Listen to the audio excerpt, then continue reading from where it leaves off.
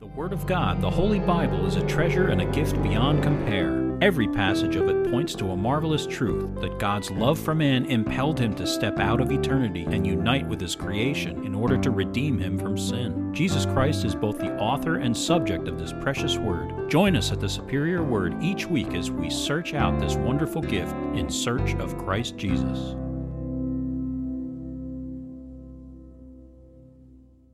Psalm 19. To the chief musician, a psalm of David. The heavens declare the glory of God. The firmament shows his handiwork.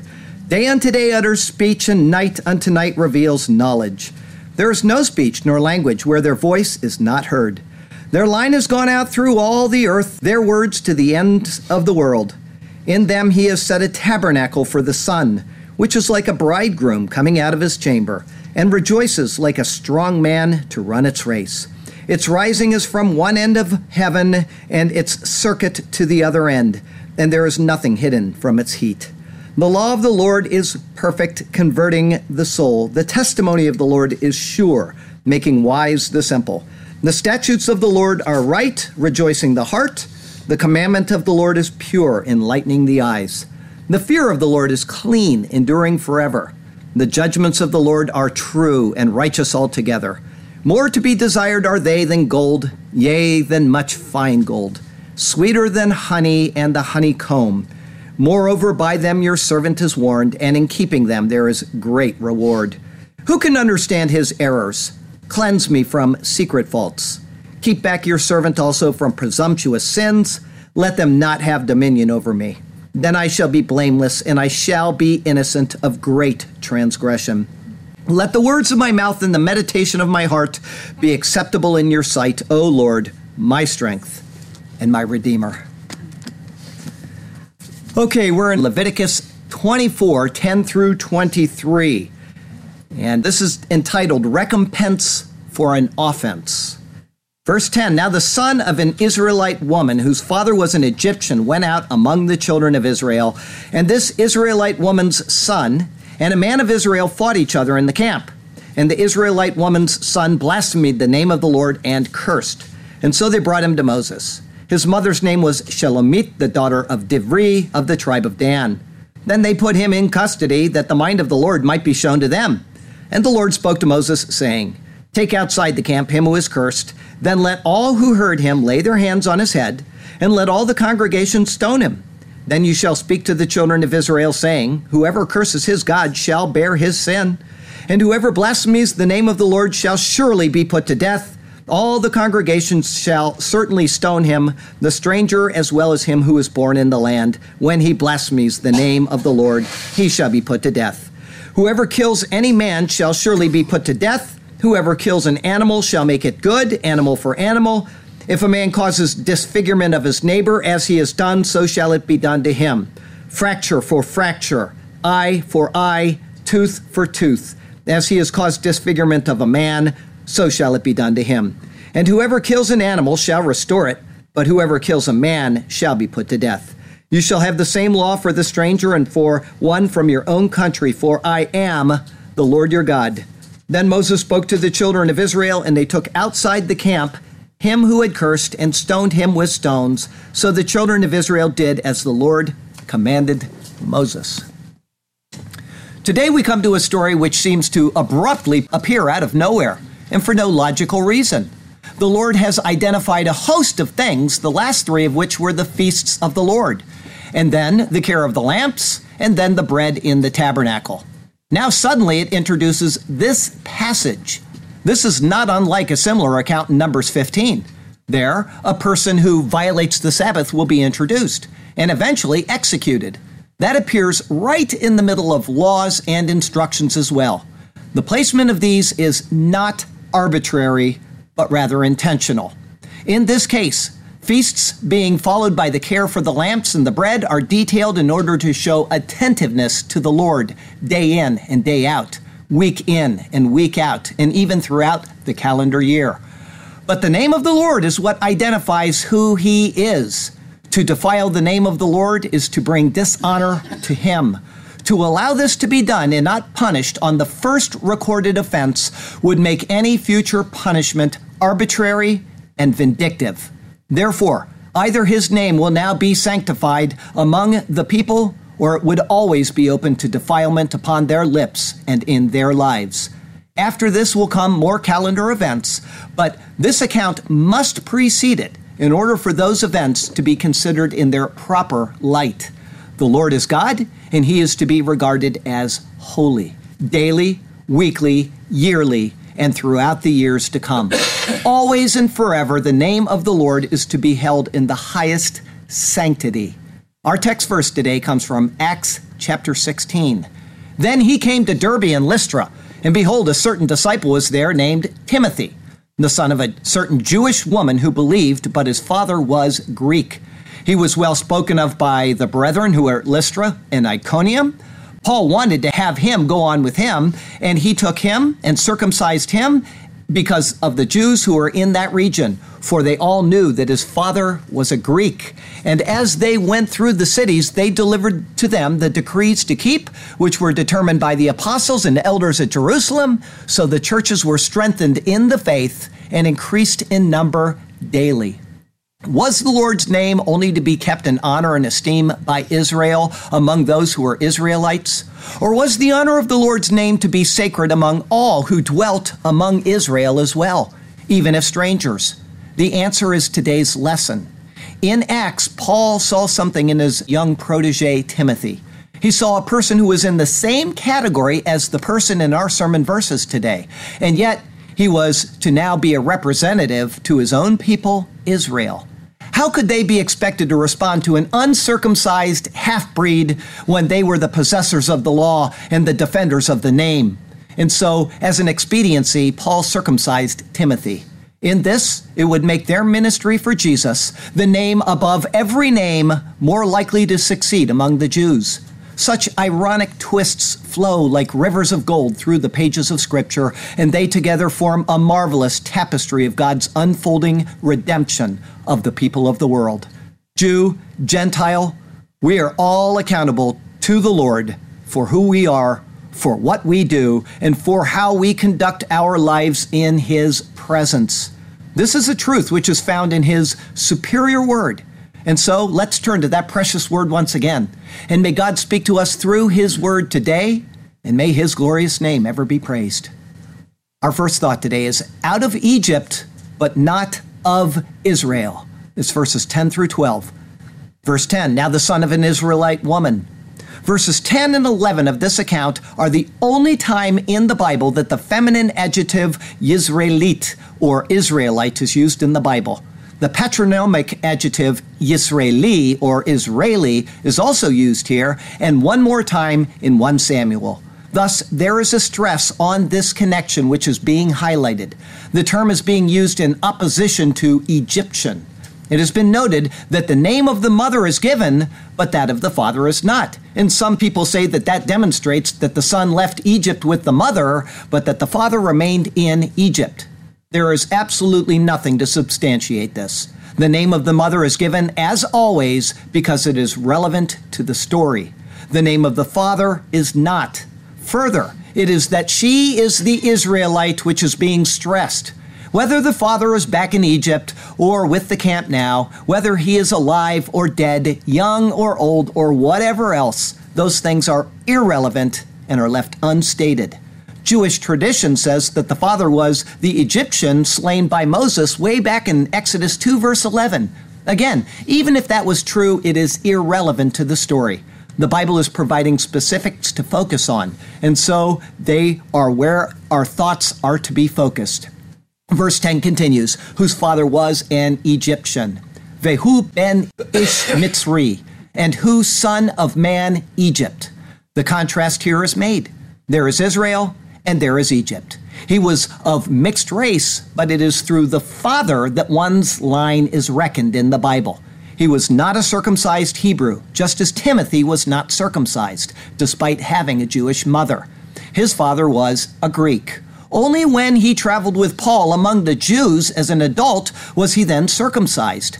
Having said this, what can be inferred is that this person chose to remain identified with Egypt even after the Exodus.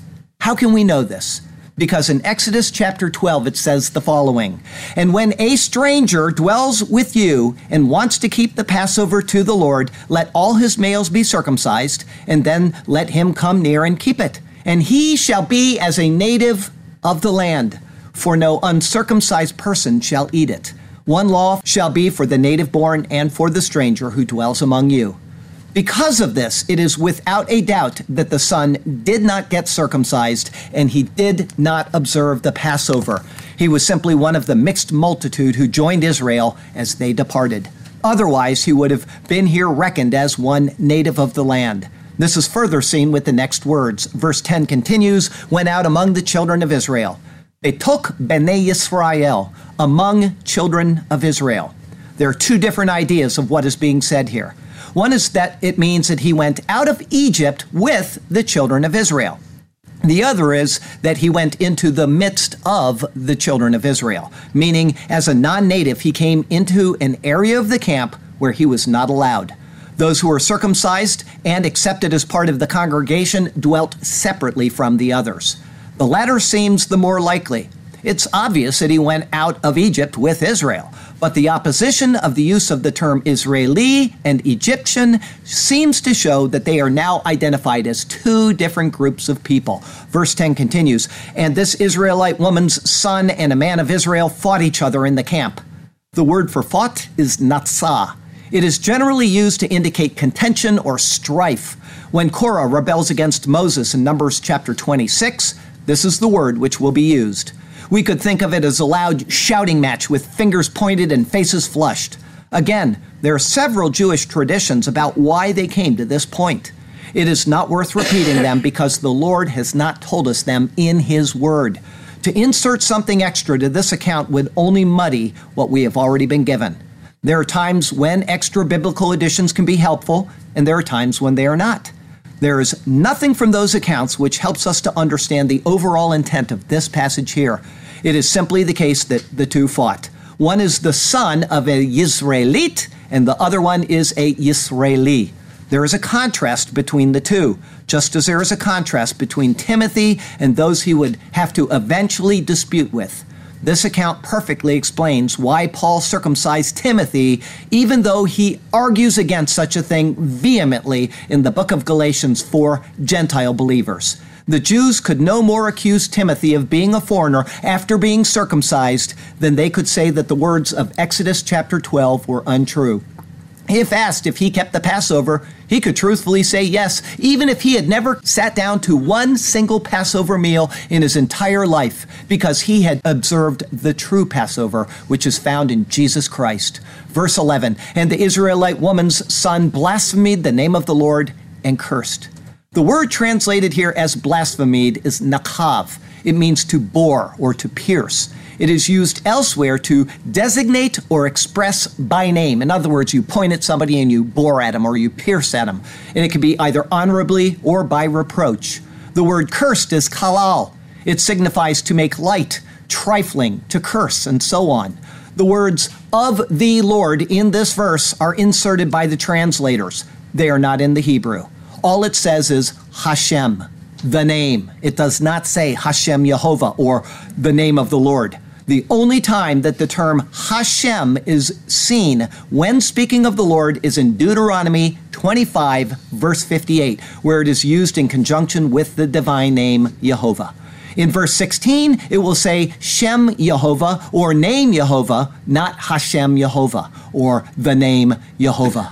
And finally, the reason for his stoning, as is given in verses 14 and 23, is not blasphemy, but because he had cursed.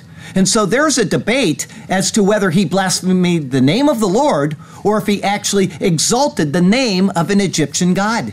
Even if the latter, which is actually probably correct, he is fighting with the man of Israel for whatever reason, and he is sworn by the name of an Egyptian god, and then he is cursed.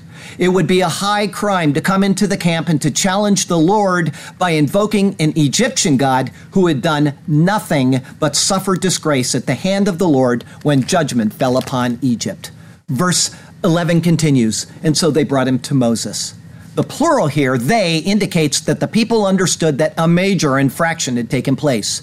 There may have been a discussion among the elders, or the people as a whole may have simply been so upset at what happened that they manhandled him off to Moses. Moses' name means he who draws out. He will be the one to draw out from the Lord that which must be done through judgment. Verse 11 continues, his mother's name was Shelomit. Names are always given for a reason when given. 3 more names are given now, asking us to translate them into meaning.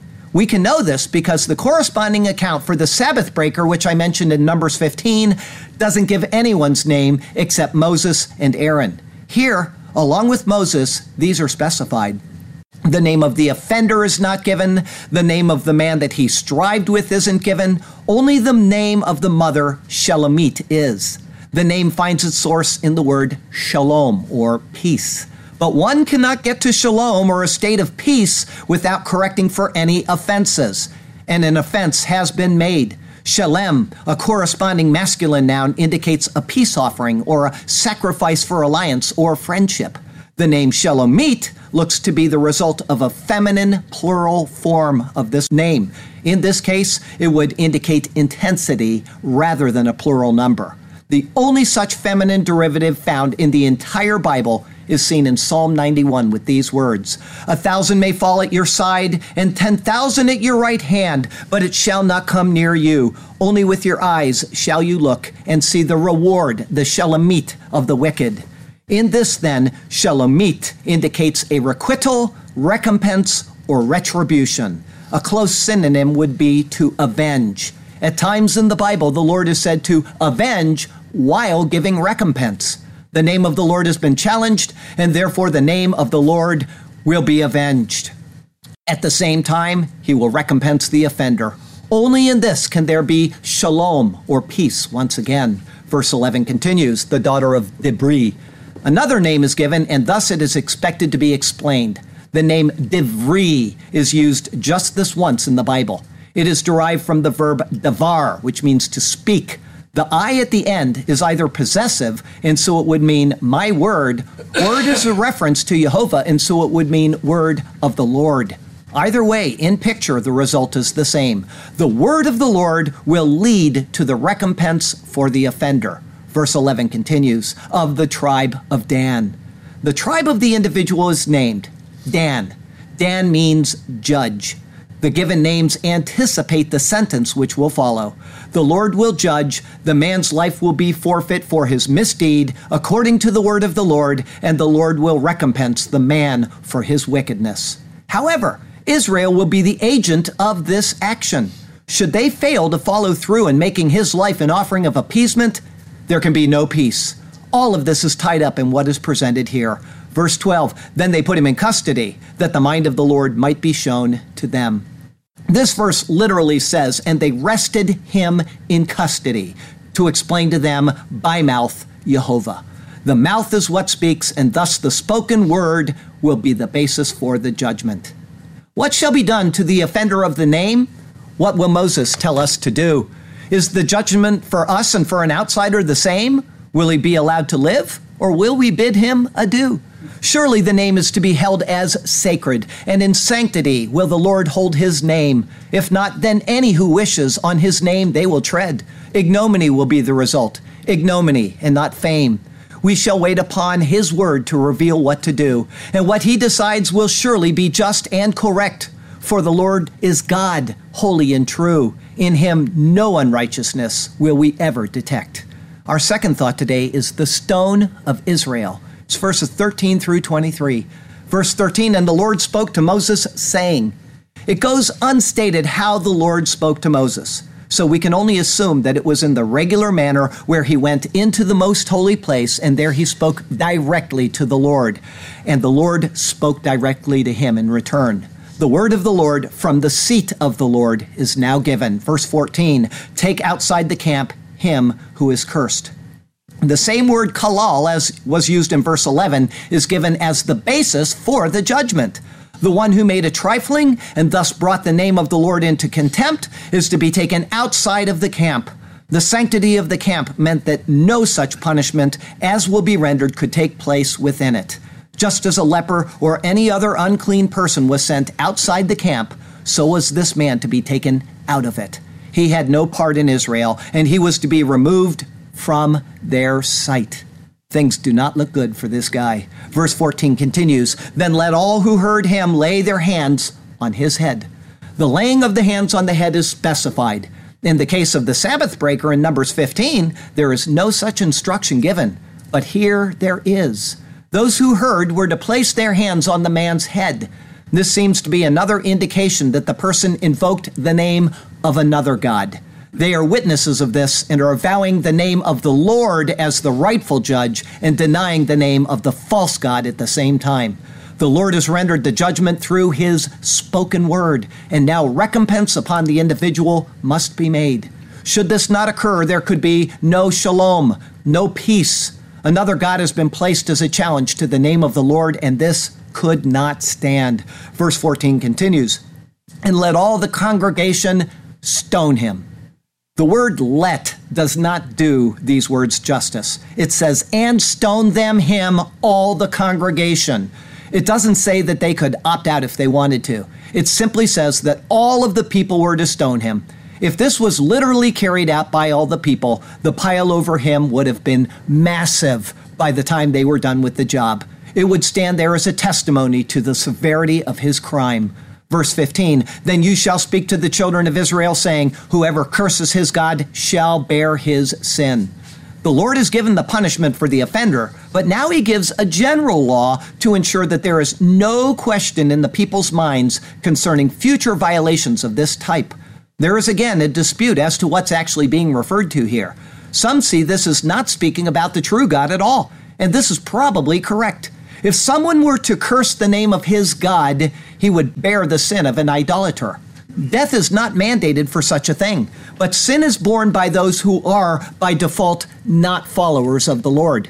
No death penalty is mandated for such a person because he is accountable to the Lord on a completely different level than those who are either followers of the Lord or who would blaspheme the name of the Lord, even if not his follower.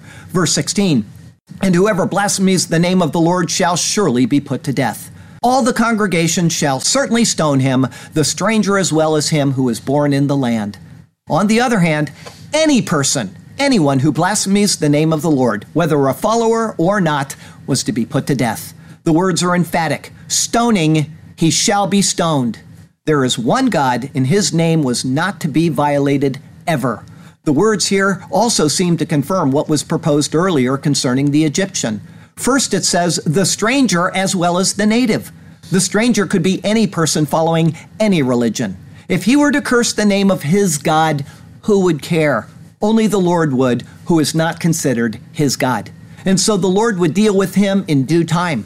But if a stranger among the people blasphemed his name, then it would be an offense worthy of immediate consequences, lest his name be defiled among the people and degraded in their eyes. Secondly, it says, "Ve'nokev Shem Yehovah," and he who blasphemes name Yehovah. Unlike verse 11, there is no article, no "the" in front of name. And this follows through to the next words. Verse 16 continues, "When he blasphemes the name of the Lord, he shall be put to death." Be'nakevo Shem Yumat, when he blasphemes name, put to death. Again, the words "of the Lord" are inserted. And unlike verse 11, there is no article in front of name. It simply says Shem. Thus there is a stress on the very idea of his name. It is completely other, it is completely distinct, and it is without match or rival. The contrast between verse 11 and here clues us into what was being referred to there. Verse 17, "Whoever kills a man shall surely be put to death." It seems curious at first that this and the following commands are suddenly placed here, especially as some are repeats of previous commands. But what is being done is including anyone who would commit such crimes within the company of the Lord. The commands previously given pertained solely to Israel. However, it is now understood that anyone within the jurisdiction of Israel was bound to these same laws as well. The words here say, "and he who strikes all the soul man." The implication is murder. There are times when killing was prescribed by the Lord, such as in war or in capital punishment, like the sentence which was just pronounced. That is not what this is speaking of. Rather, it is the intentional, unjustifiable murder of another. Nobody had the right to kill another without there first being a legal tribunal, even for a blasphemer. Verse 18, whoever kills an animal shall make it good animal for animal. Some laws concerning animals were given in Exodus 21. Those dealt with different matters than this. This is a provision of lex talionis, or retaliation in kind, meaning like for like, whereby a punishment resembles the offense committed in kind and degree. If someone purposefully killed another animal, he was to replace it in kind. The obvious reason for this inclusion is to show that an animal is not on the same category as a man. There can be no justification for anyone to find guilt beyond replacement for the killing of an animal. It is a precept which has become fashionably ignored in modern society, where animals are placed on an unhealthy level of supposed dignity, at times bordering on that of humans. The same punishment for blaspheming the name of the Lord was given to one who murders another, and rightfully so, as man is made in the image of God. But such was not and is not to be the case with an animal. Verse 19, if a man causes disfigurement of his neighbor, as he has done, so shall it be done to him. The word mum, or defect, is used here. Should someone do something to another to cause a defect in him, then the law of lex talionis was to be enacted. Though seemingly harsh, this law is actually as much a curb on retribution as it is a means of punishment. No greater punishment was to be meted out than that which had been inflicted. Thus, the punishee was not to be unduly or overly punished. Verse 20, fracture for fracture. If Vic McGregor broke Sam's leg, then Sam could do the same in turn, but he could do no more. If he were to instead crack him on the head, Vic McGregor's punishment would have been overly sore. And so, to break Vic's leg is what the law says should be. And when this was over, Vic and Sam could make up, and they could together hobble home clumsily. Verse 20 continues, eye for eye. If Jim poked out Tom's eye out of spite, we know that wouldn't be right. And so the law says that Tom could do the same to Jim in turn. And so, from this loss of his own sight, Jim would his lesson learn. Verse 20 continues, tooth for tooth. If Jay punched Alex and knocked out his tooth, Alex could not in turn break Jay's arm. Instead, he got to knock out Jay's tooth too. But maybe Alex suffered the greater harm because Jay's whistle became pronounced and it incessantly announced what Alex, in retaliation to Jay, did do. Verse 20 continues, as he has caused disfigurement of a man, so shall it be done to him. Any disfigurement of any type was to be paid in kind, but the punishment was to go no further. The Lord's decision in this was intended as a curb against any initial offense, and it was intended as a curb against excessive retaliation, either by the individual or by an unjust court. Verse 21, and whoever kills an animal shall restore it, but whoever kills a man shall be put to death. Here we have a shortened repeat of verses 17 and 18. They are reversed as well. The Hebrew simply says, he who strikes a beast and he who strikes a man. If one were to read this verse only, they might come to the conclusion that merely striking another man, whether death occurred or not, was worthy of death. Therefore, the words must be considered in connection with the passage and not alone. The intent is to strike and to kill. But the reason for the repetition is to again stress the difference between animals and humans. It cannot be considered murder to kill an animal, and it must be considered murder to kill a man. Further, the word for man here is Adam. It is not Ish. It is not speaking of a man as in an adult male, but rather as a member of the human race, one of mankind. And this will probably upset some of you here, but I'm going to say it anyway because I don't care. Although the perverse would say there is a difference between a human in the womb and a human born from the womb, the Bible does not make this distinction. Biblically, the life of a human is one which begins at conception. John the Baptist was 6 months old when Christ, who was less than a month old, appeared in his presence. And he leapt for joy, the Bible says, at the presence of his Messiah. The Bible says that if a man strikes a woman who has a child in her womb and the child dies, it is life for life. The Bible speaks of the person in the womb as a person. The logical, moral, and correct evaluation of this then is that to kill a human in the womb is to murder, and it is worthy of death. What our society and the world at large finds acceptable will be judged by the all-righteous, always moral, and perfectly just God. And I'll add on to this because we are not a 501c3 organization. I'm going to say this. We have an election coming up on Tuesday for those who are in House Seat 72. And we have a choice. We can vote for a Republican, or we can vote for a Democrat, or we can vote for neither. I don't care if you vote for the Republican or neither. But I will tell you something. The policy, the written policy statement of the Democrat National Convention says murder on demand, abortion. That is what they support. And every single person who has entered into the political realm has signed that statement. There's only one of two things if they say that's not true. Either they're lying or they're incompetent because they signed something saying that they would do something and they don't really believe it. And so if you vote for a Democrat, any Democrat, from the tax collector all the way up to the President of the United States in the United States of America, you are implicitly condoning the murder of innocent children, unborn children made in the image of God. You have a moral choice to make in this life, and God will hold you accountable for every single decision that you make, especially the issue of murder. And especially the murder of the unborn, because they have no way of defending themselves at all. And if that upsets anybody here, I don't care. I will continue to proclaim the word of God and the message of Jesus Christ until the day I die. Verse 22, you shall have the same law for the stranger and from one from your own country, for I am the Lord your God. Again, the words here hearken back to verse 16. And that in turn takes us back to the account of the son of the Egyptian and the Israelite woman. There were two groups of people at the camp that were to be held to the same standard. Upon arrival in Canaan, the same would be true with any foreigner to the people of Israel. If they received the benefits of residing in the jurisdiction of the people of Israel, they were to be bound to these same laws as the people of Israel. And just think of it. Did they allow Sharia in Israel? No, there was one law for all the people. We are a nation which is frittering away our legal rights by allowing people to have their own jurisdictional laws within certain states, saying we're going to let this group of people arbitrate their own laws. That is absolutely insane. We are a united country and we have one law. It should be one law for all people. But once again, we're dealing with issues that are outside of the Bible right now, so we'll go on. What they did with and towards their own gods was not to be of concern to the Israelites as long as it was not otherwise forbidden by the Lord.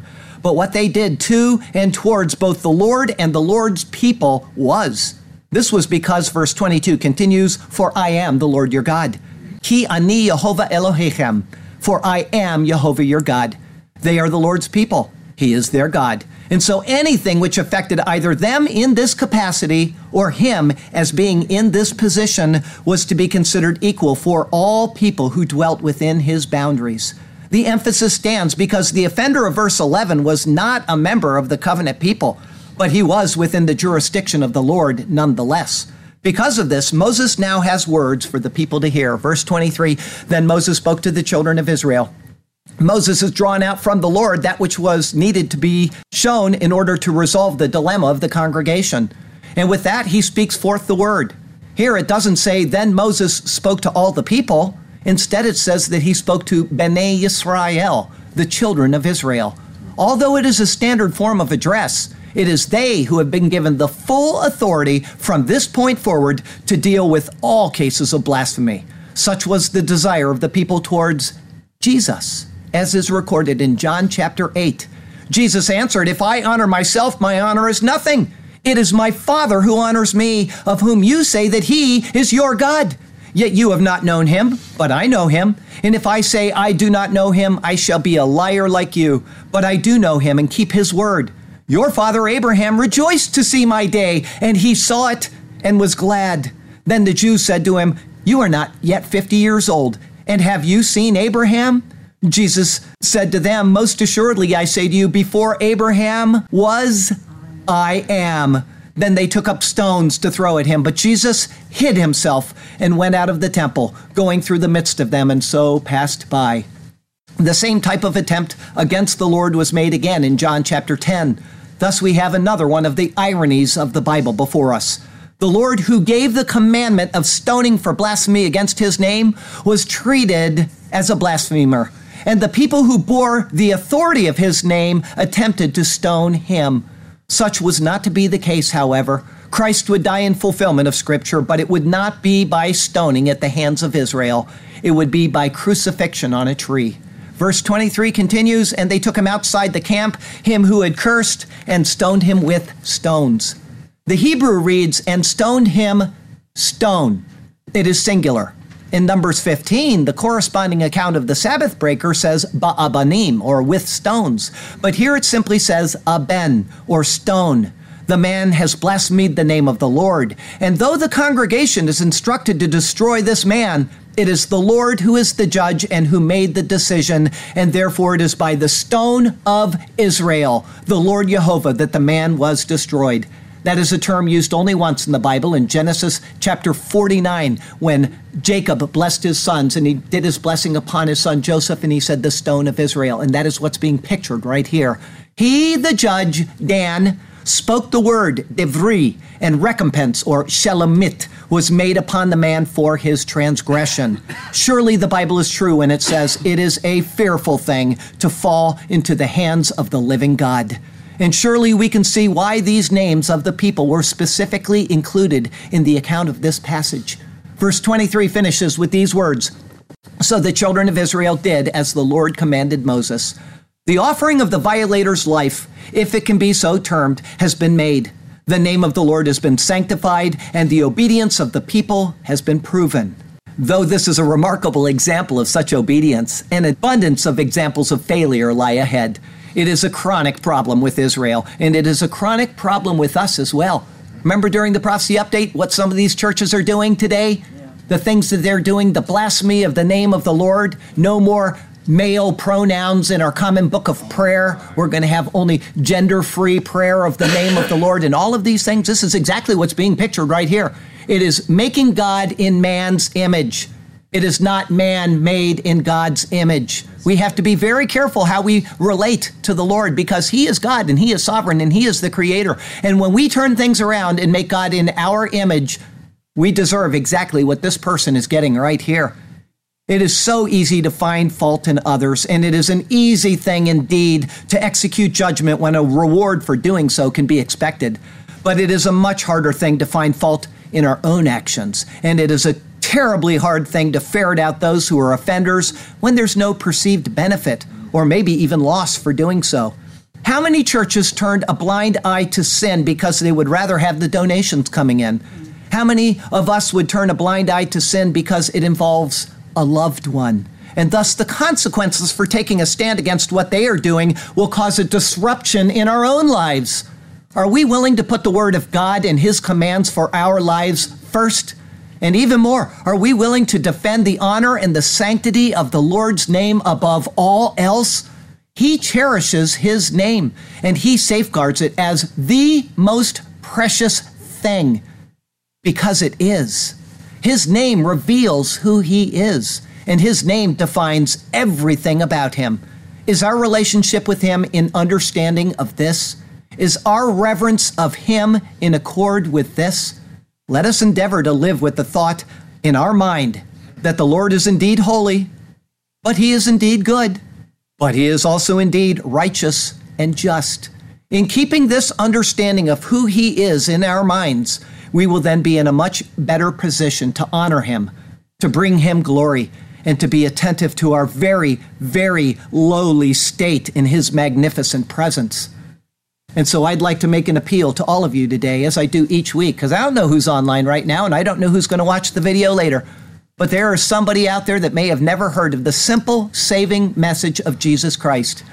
It is so simple. We do these things. All of us have done this in our heart, certainly a million times. We've all blasphemed the name of the Lord in one way or another with our life and our actions, and we deserve what that man got. But God was willing to do something marvelous, something wonderful, something glorious, by sending his own son, his precious and only son, into the world to die for our sins. What this means is that it says in the Bible, in the beginning was the Word, and the Word was with God, and the Word was God. Jesus Christ is eternal. He is the God-man. He stepped out of the infinite realm, something he did not need to do in order to fix what we had so horribly fouled up. Adam sinned against him, and that sin is transferred from father to child, all the way down through human history. All people inherit the sin of their father. All people, males and females alike, all have a parent, every single one of us. But God in Genesis chapter 17 told Abraham to circumcise the child and every person in his household. And he said, after this, on the 8th day, every person is to be circumcised. And why did he do that?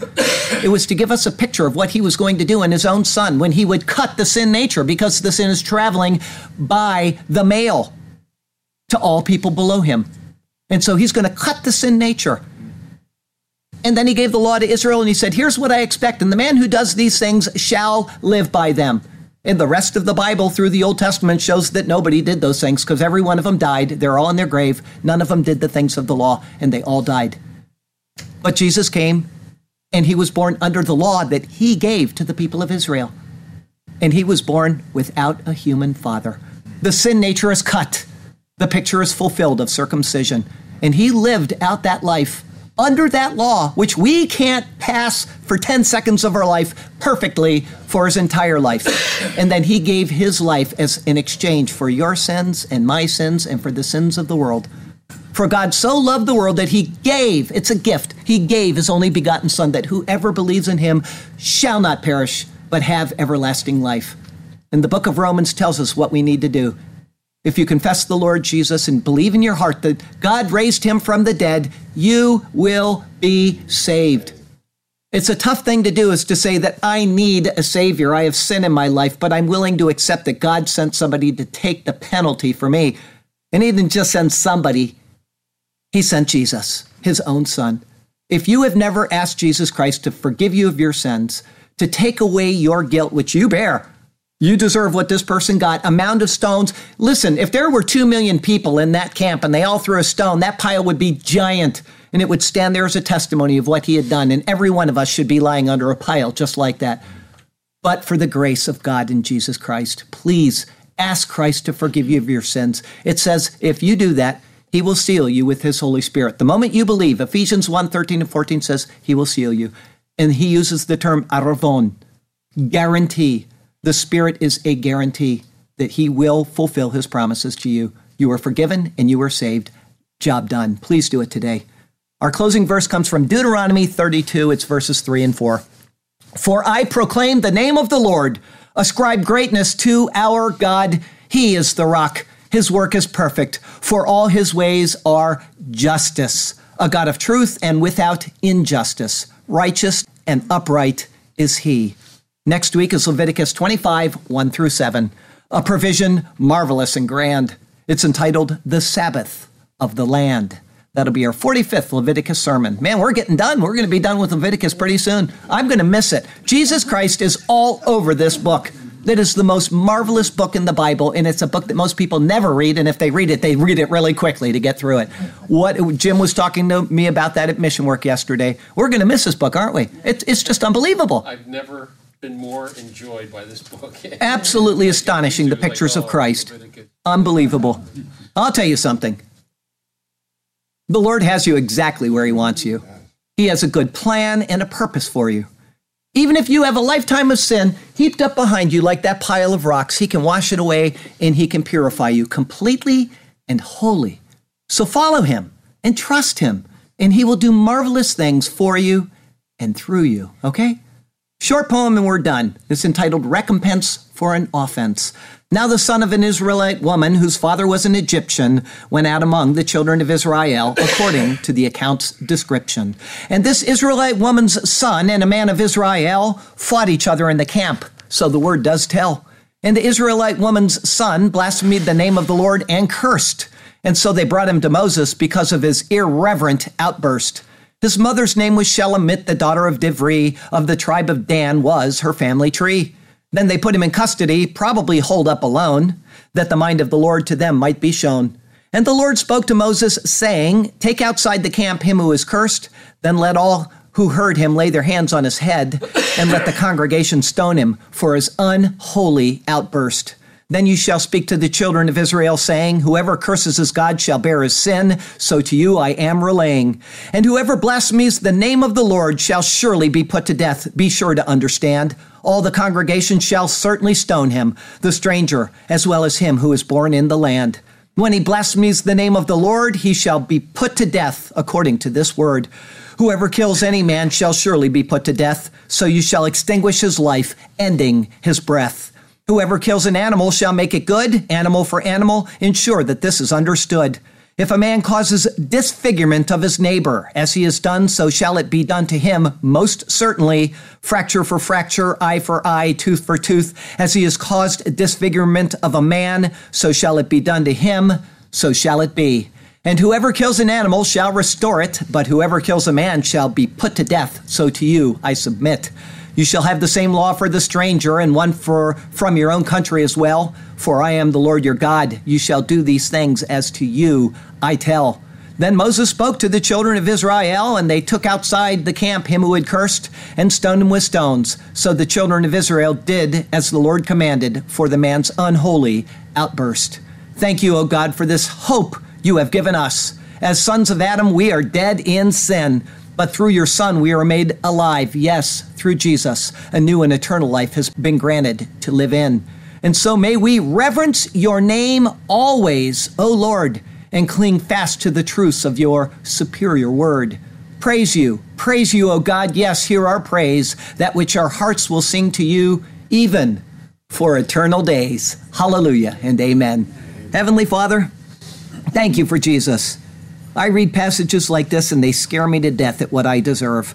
The life I've lived, the life that many in this congregation know, they know my heart and how wicked I am, but you are willing to forgive because of Jesus.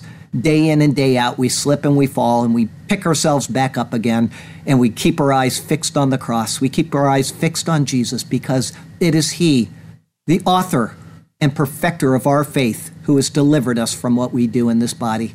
We thank you for that. Lord, we pray for all of those people that we mentioned earlier in the service that have pains and trials and troubles and difficulties. Wow, what a list we've had this week, Lord. Please be with these people. And for those who do not know Jesus Christ as Lord and Savior, above all, we would ask that you would convict their hearts and not let them have a moment of rest until they yield themselves to him. We pray this, that they will be saved, that you will be glorified, and that there will be many, many happy souls in the kingdom when we stand in your glorious presence for all eternity. We thank you that we can petition you. We thank you that you've given us this right through our mediator, Jesus. And so it's in his beautiful and perfect and precious name that we pray.